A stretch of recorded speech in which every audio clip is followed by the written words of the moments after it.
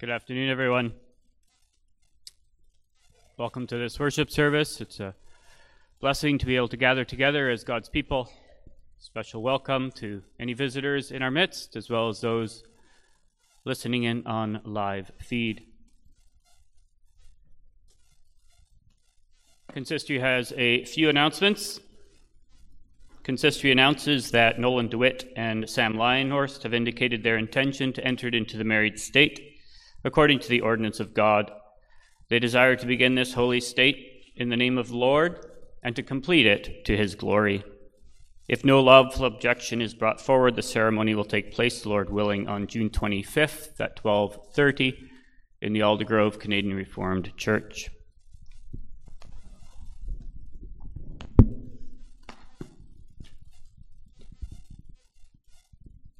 Also, there will be a consistory meeting tomorrow, Monday evening at 7:30. Brad and Rebecca Aikema with Alyssa and Justin have requested an attestation to the Church of St. Albert. Canadian Reformed Church, Chantel Aikema has also requested an attestation to Refuge Church in Langley.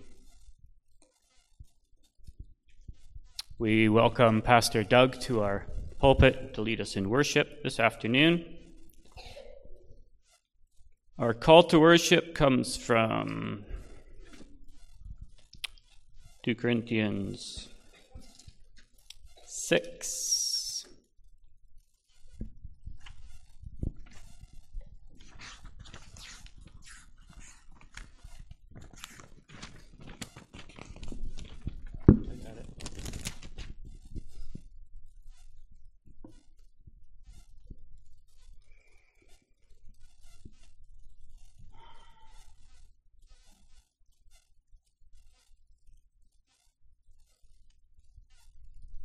There it is. For we are the temple of the living God. As God said, I will make my dwelling among them and walk among them, and I will be their God, and they shall be my people. Therefore go out from their midst and be separate from them, says the Lord, and touch no unclean. Then I will welcome you, and I will be a father to you, and you shall be sons and daughters to me, says the Lord Almighty.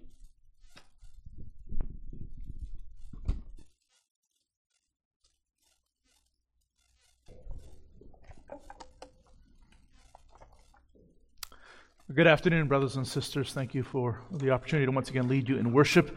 If you're able, I invite you to rise. Our congregation, from where does our help come? Our help is in the name of the Lord, the maker of heaven and earth. Receive now the greeting of our God, and grace to you and peace from God our Father and from the Lord Jesus Christ. Let's respond to that greeting of our God by singing to his praise the hymn Before the Throne of God Above.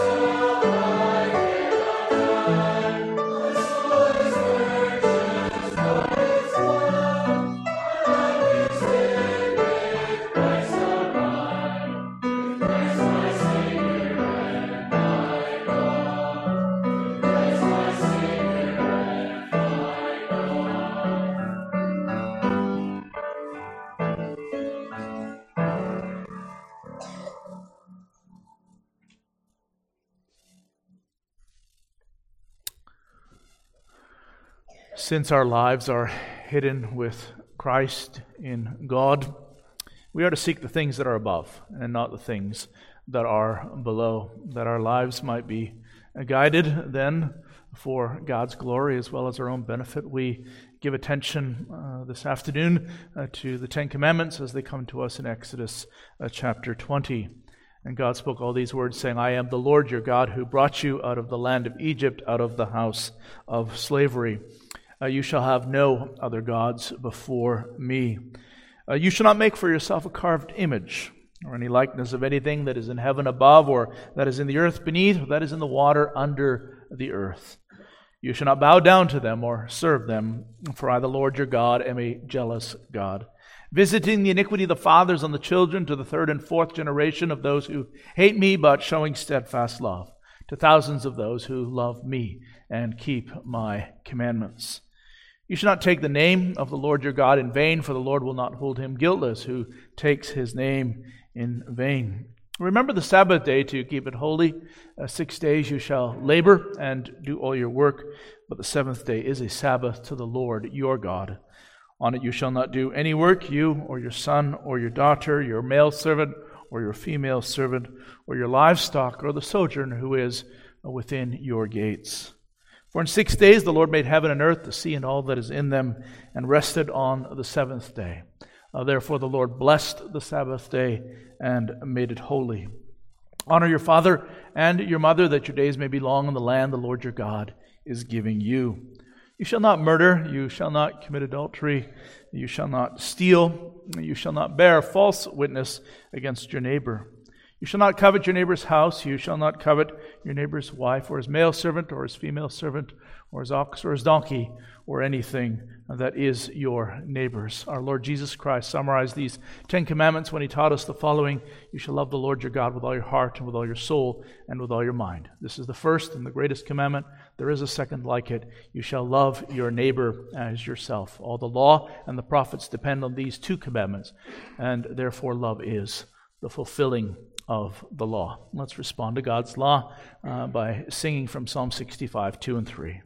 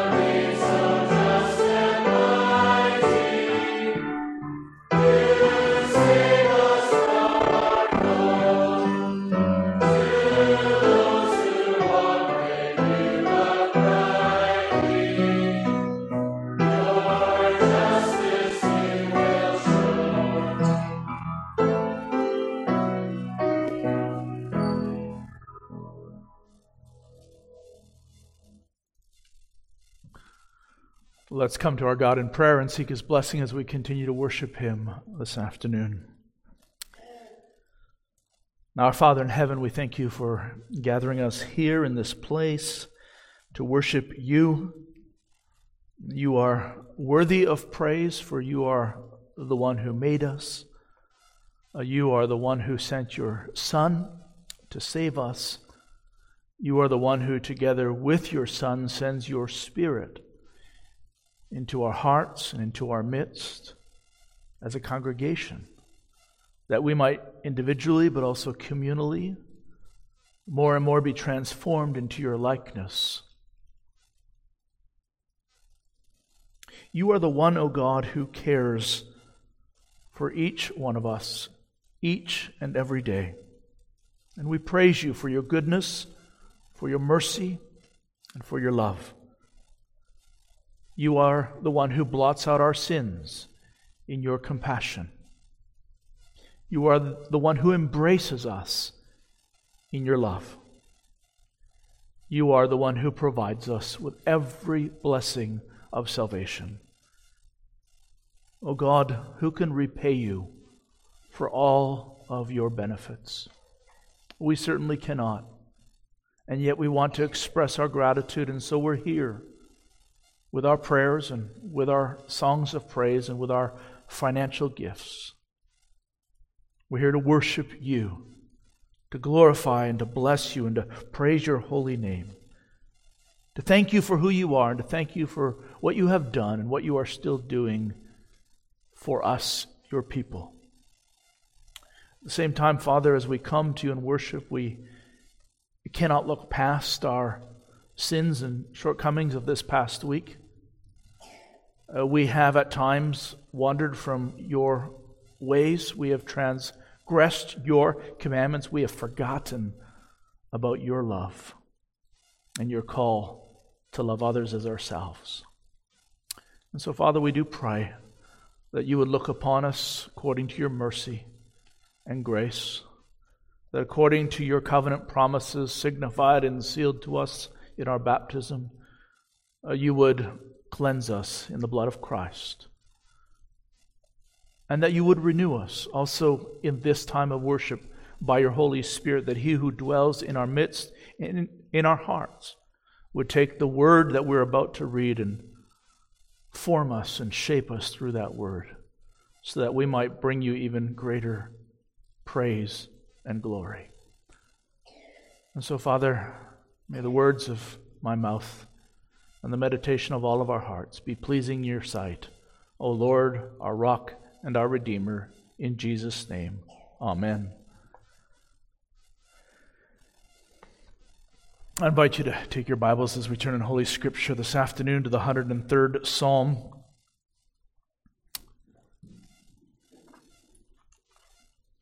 I have chosen this psalm for reading this Father's Day with an eye on the verses 13 and 14, but I want to read that psalm in its entirety with you just to have us gain a sense of the whole.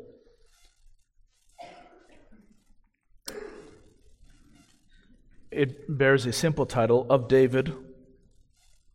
Bless the Lord, O my soul, and all that is within me, bless his holy name.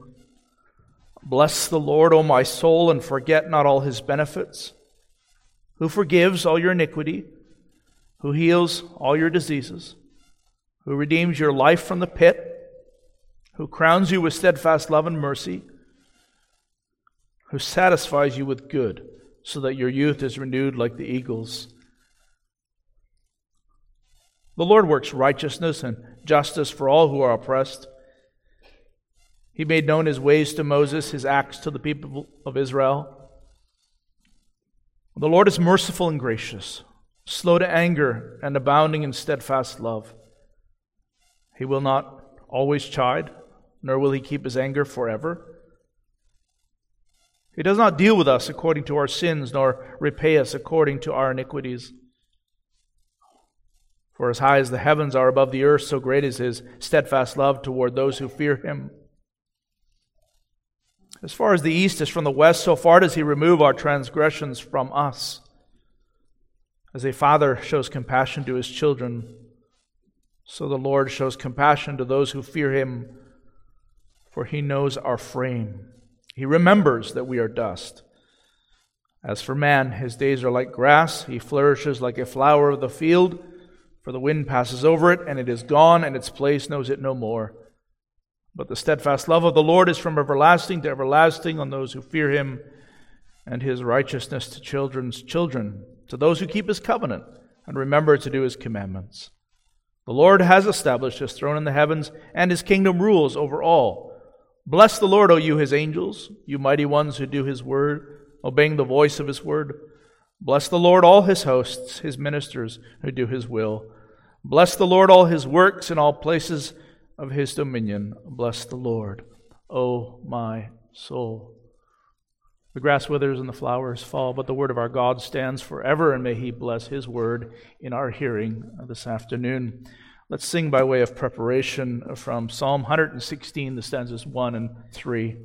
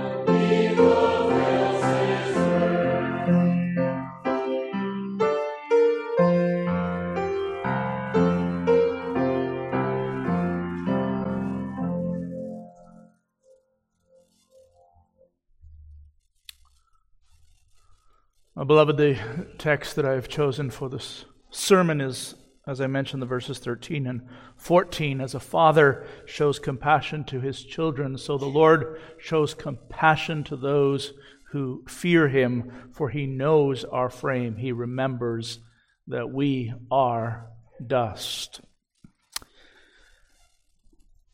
In my ongoing quest to be a good father, I looked at the high school exam schedule this past week. And if you're in the 9th grade, as my youngest daughter is, then you know that you have an English exam on Wednesday morning beginning at 9 a.m. Now, if I had to prepare an English exam for the grade 9 students, one of the things I would like to check in on is their understanding of literary devices. And if I've lost some of you already, don't worry, you'll catch up. I went and looked at the English 9 curriculum this past week, and I discovered that it says there under these core competencies, students are expected to know, among other things, literary devices. And then I checked at the grade 8 level, and they too are supposed to know that. And I checked the grade 7, and they're supposed to know that. So I discovered that if you're in grade 9, you learn this stuff back in grade 5, so you should have no problem with answering the question that I'm about to ask. And the question I have for you this afternoon is, what literary device is used by David in the 13th verse of Psalm 103? At which point some of you are going, but we like multiple choice. You know how kids do that, right? Sir, is this a multiple choice test? Well, I didn't come up with a whole test. I only got one question. but I will give you multiple choice, and that'll maybe make things easier for you, or it'll make things harder. And some of you are still wondering what literary devices are. Well, here's your moment. Okay, here's your 4 choices: metaphor, simile, hyperbole, and personification.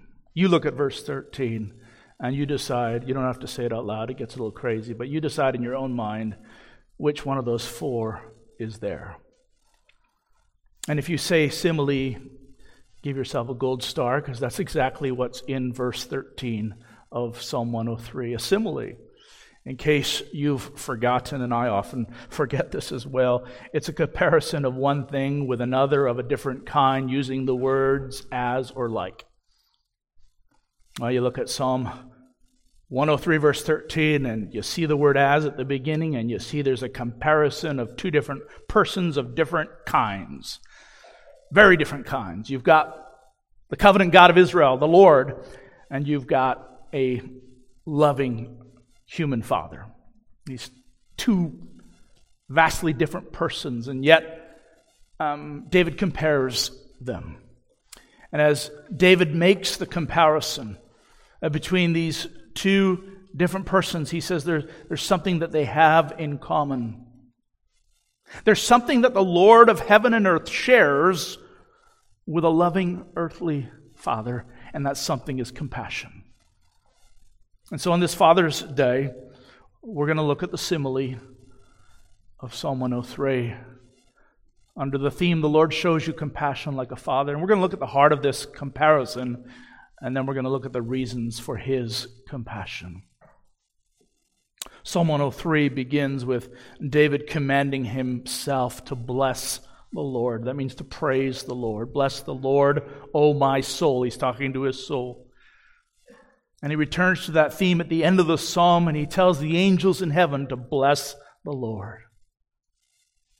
And what is the reason for David's blessing the Lord? Well, he tells us in the 2nd verse, it's because of all the Lord's benefits, all the good things that David experiences day by day from the Lord's hand.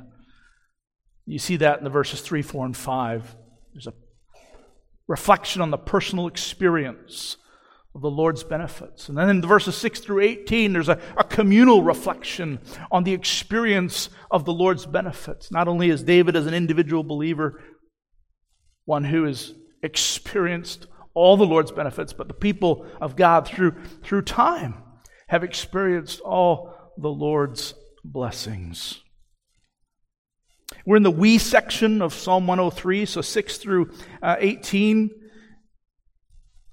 And this section is an extended meditation on one verse of Scripture. And the verse of Scripture is Exodus chapter 34, verse 6. It's that moment where Moses is on the mountain, just him and the Lord Lord reveals Himself to Moses by telling him the meaning of His covenant name, the Lord. He says, "This is the kind of God I am. I am a God who is merciful and gracious, slow to anger, and abounding in steadfast love." That's the verse that dominates 6 through 18. You'll find it in verse 8 of the psalm.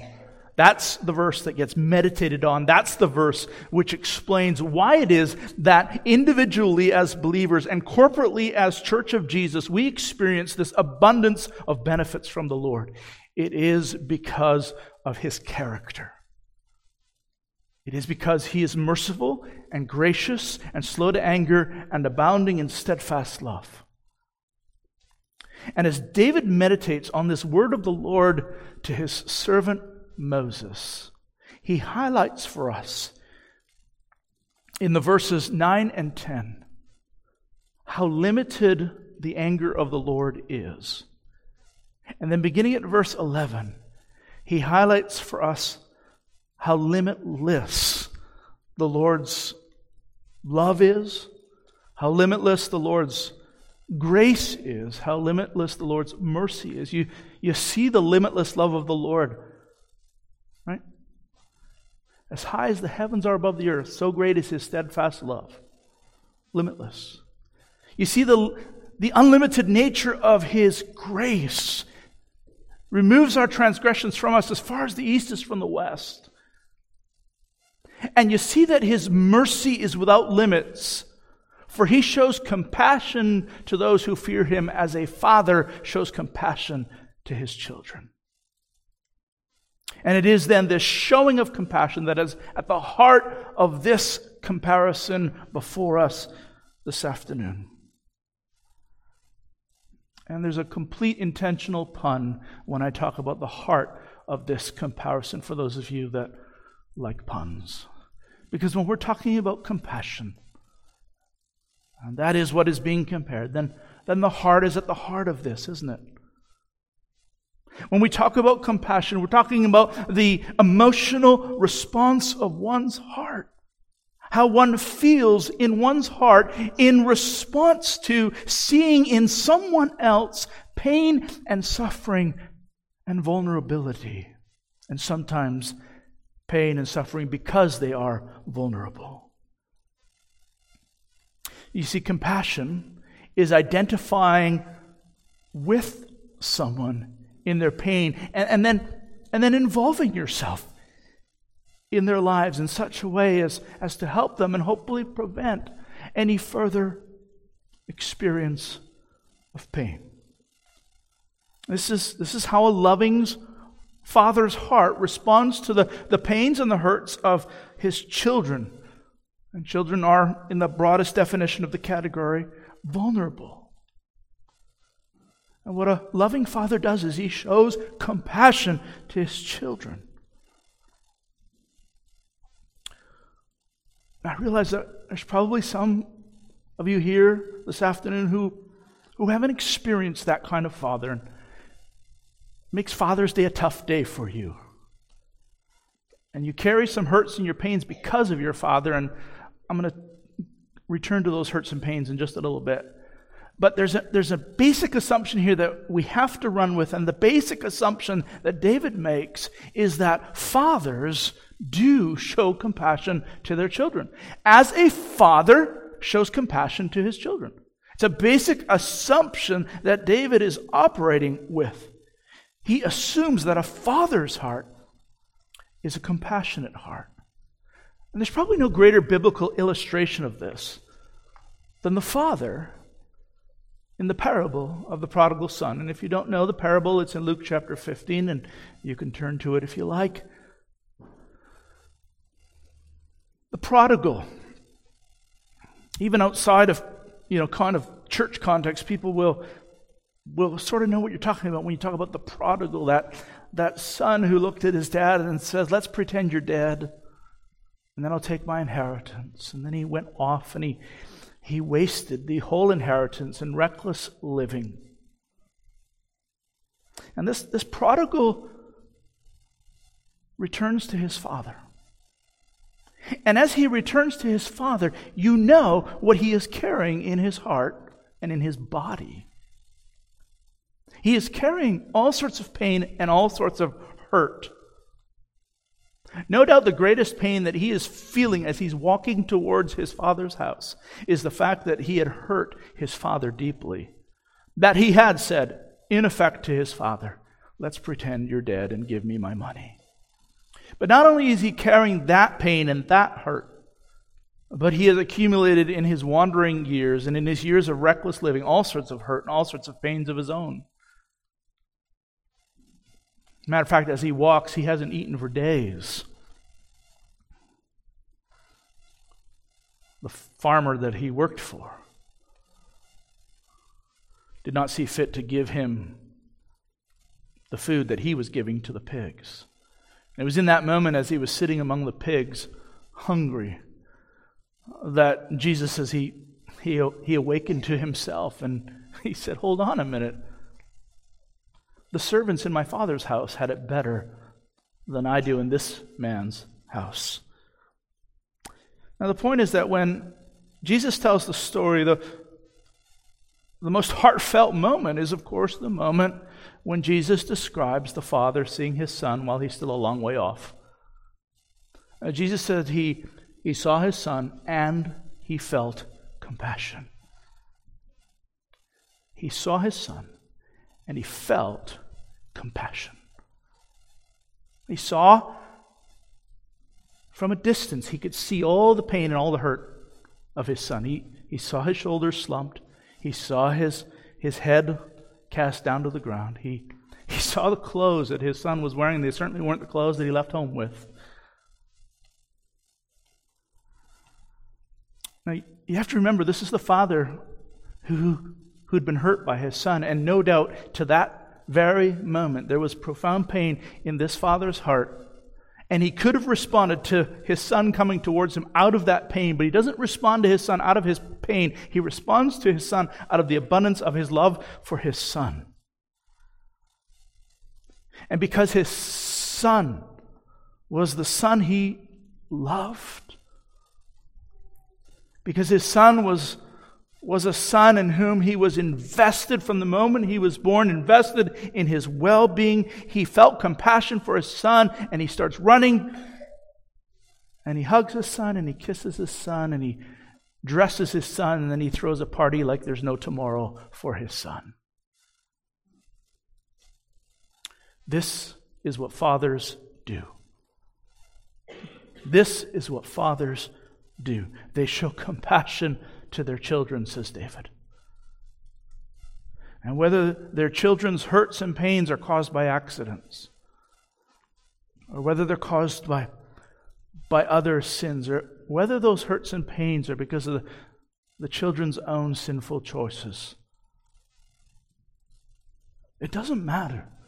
A father's going to show compassion to his children. As I said, even if the father has hurts in his heart from his children, when those children come to him nonetheless, he will show them compassion because his love is abundant. As a father shows compassion to his children, so the Lord shows compassion to those who fear him. Now I want you to notice something about Psalm 103:13. That it's a simile, as I said. It doesn't say in Psalm 103 that the Lord is a father.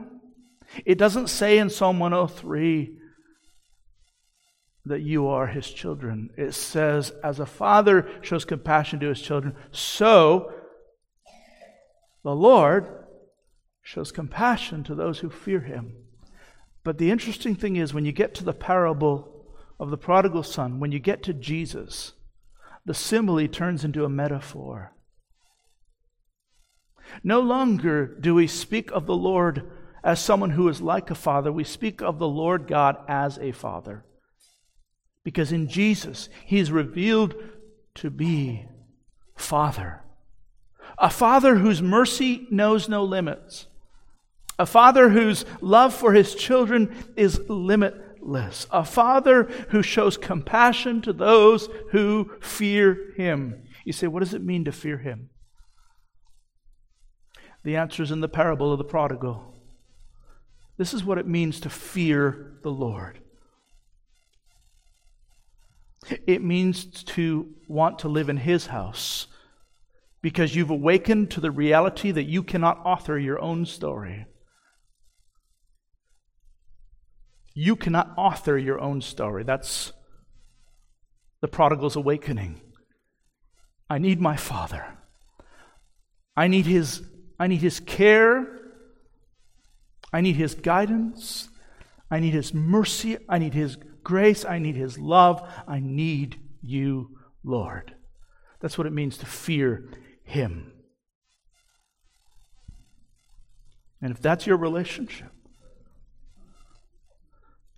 he will always, always receive you into his compassionate arms. Every single time you come walking up to the door, he will come running out to you before you even get to him.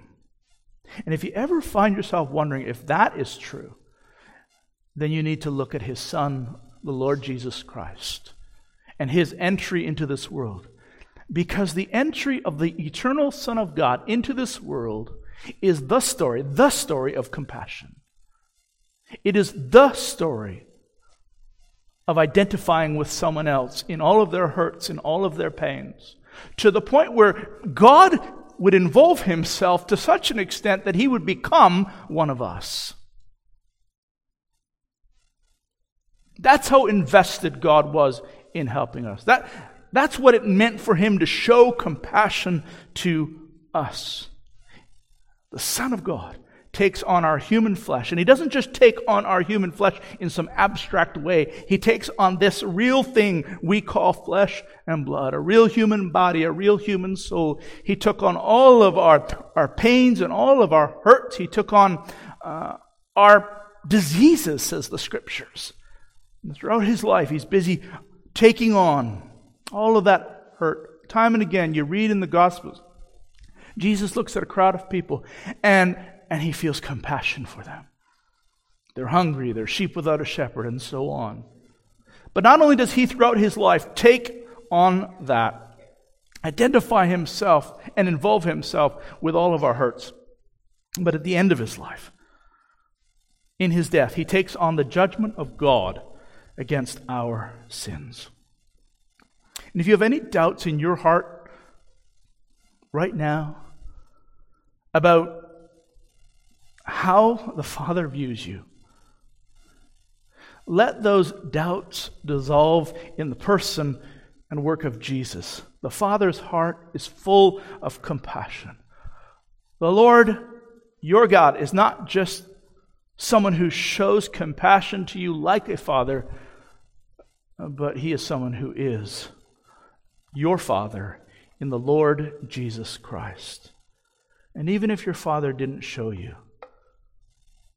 the compassion he should have, even if your father is the reason that you carry hurt and pain, the Lord, as your Father, has shown you his heart in Christ his Son.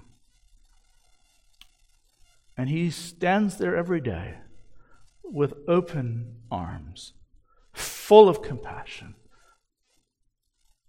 because he loves you as your Father.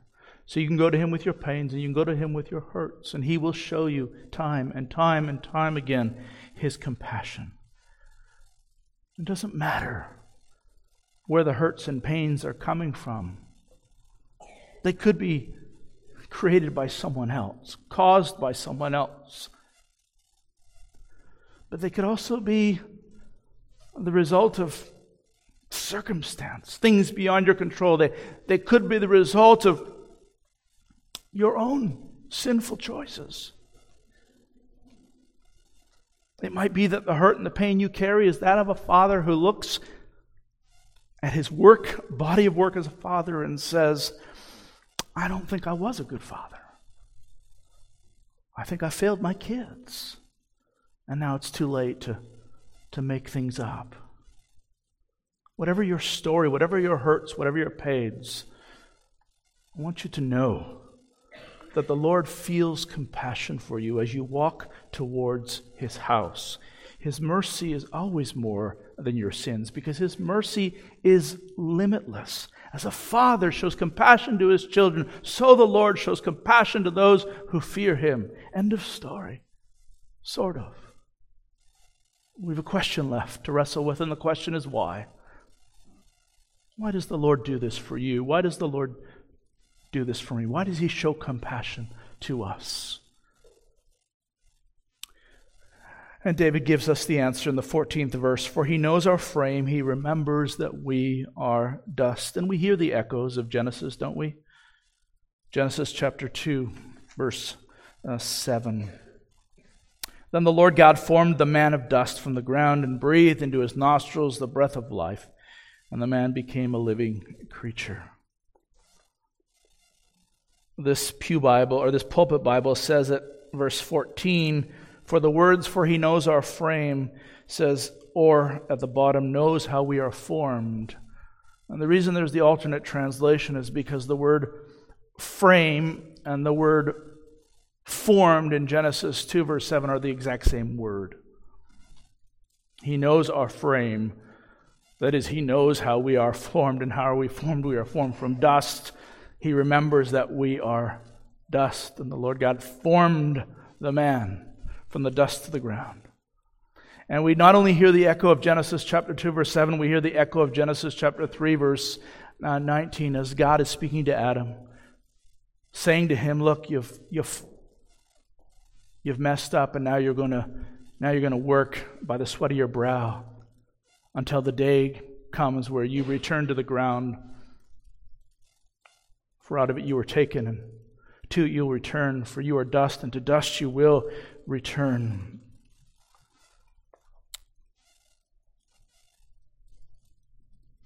Why is God, our Father, so compassionate?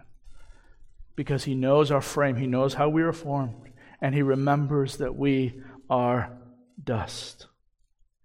What was true of those first human beings is true of you and of me. The origin of our body and the destiny of our body are one and the same. It is the soil of the ground. And the Lord knows it. The Lord remembers it. That is to say that there's never a day in your life where the Lord looks at you and forgets this one fundamental truth about you. And because He never forgets this about you, He knows your frailties. He knows your failures. He knows your fleetingness. He knows that you are imperfect, and He knows that you are impermanent. He knows that the human condition is one that is both fragile as well as flawed. When you show compassion to another human being, the primary reason that you do so is because you recognize in someone else our shared human condition. You have compassion for another person because you see in yourself their weakness, their pain, their sin, whether in real terms or in potential terms. But you see yourself in them, and it moves you to compassion. Which tells you what's going on when you fail to show compassion.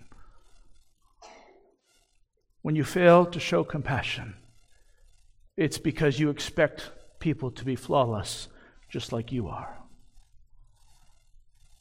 That was the fundamental problem of the prodigal son's older brother. He considered himself flawless, and he considered his brother profoundly flawed. He was half right. His brother was profoundly flawed, but he was not flawless. He was just as flawless. He was just as flawed as his brother. But he didn't recognize it, and so he didn't understand the compassion of Dad. He had no category for a father whose compassion goes far beyond human expectations. And sometimes we take that to God Himself. God shares in our humanity in Jesus. God knows our frame intimately, not just because He's the one who knits each one of us together in our mother's womb, but He also knows our frame intimately because He was the one who was knit together in His mother's womb. Jesus knows frailty. Jesus knows fleetingness. He got 33 years on this earth. Jesus knows suffering. Jesus knows pain. Hebrews says we have a high priest who can sympathize with us. And then it adds, and yet was without sin. And that's the part that always is going to blow our minds when we think about Jesus and His compassion, and we think of the Father and His compassion. It's going to blow our mind because you would expect that God's compassion, that the Son of God's compassion, that Jesus' compassion would only extend so far as we are like Him. But it extends to all of those areas where we are so utterly unlike Him. It extends to those areas of our sins and our transgressions. Why? And God says, because I know your frame. I remember that you're dust. And part of that frame and part of that dust is that you'll never be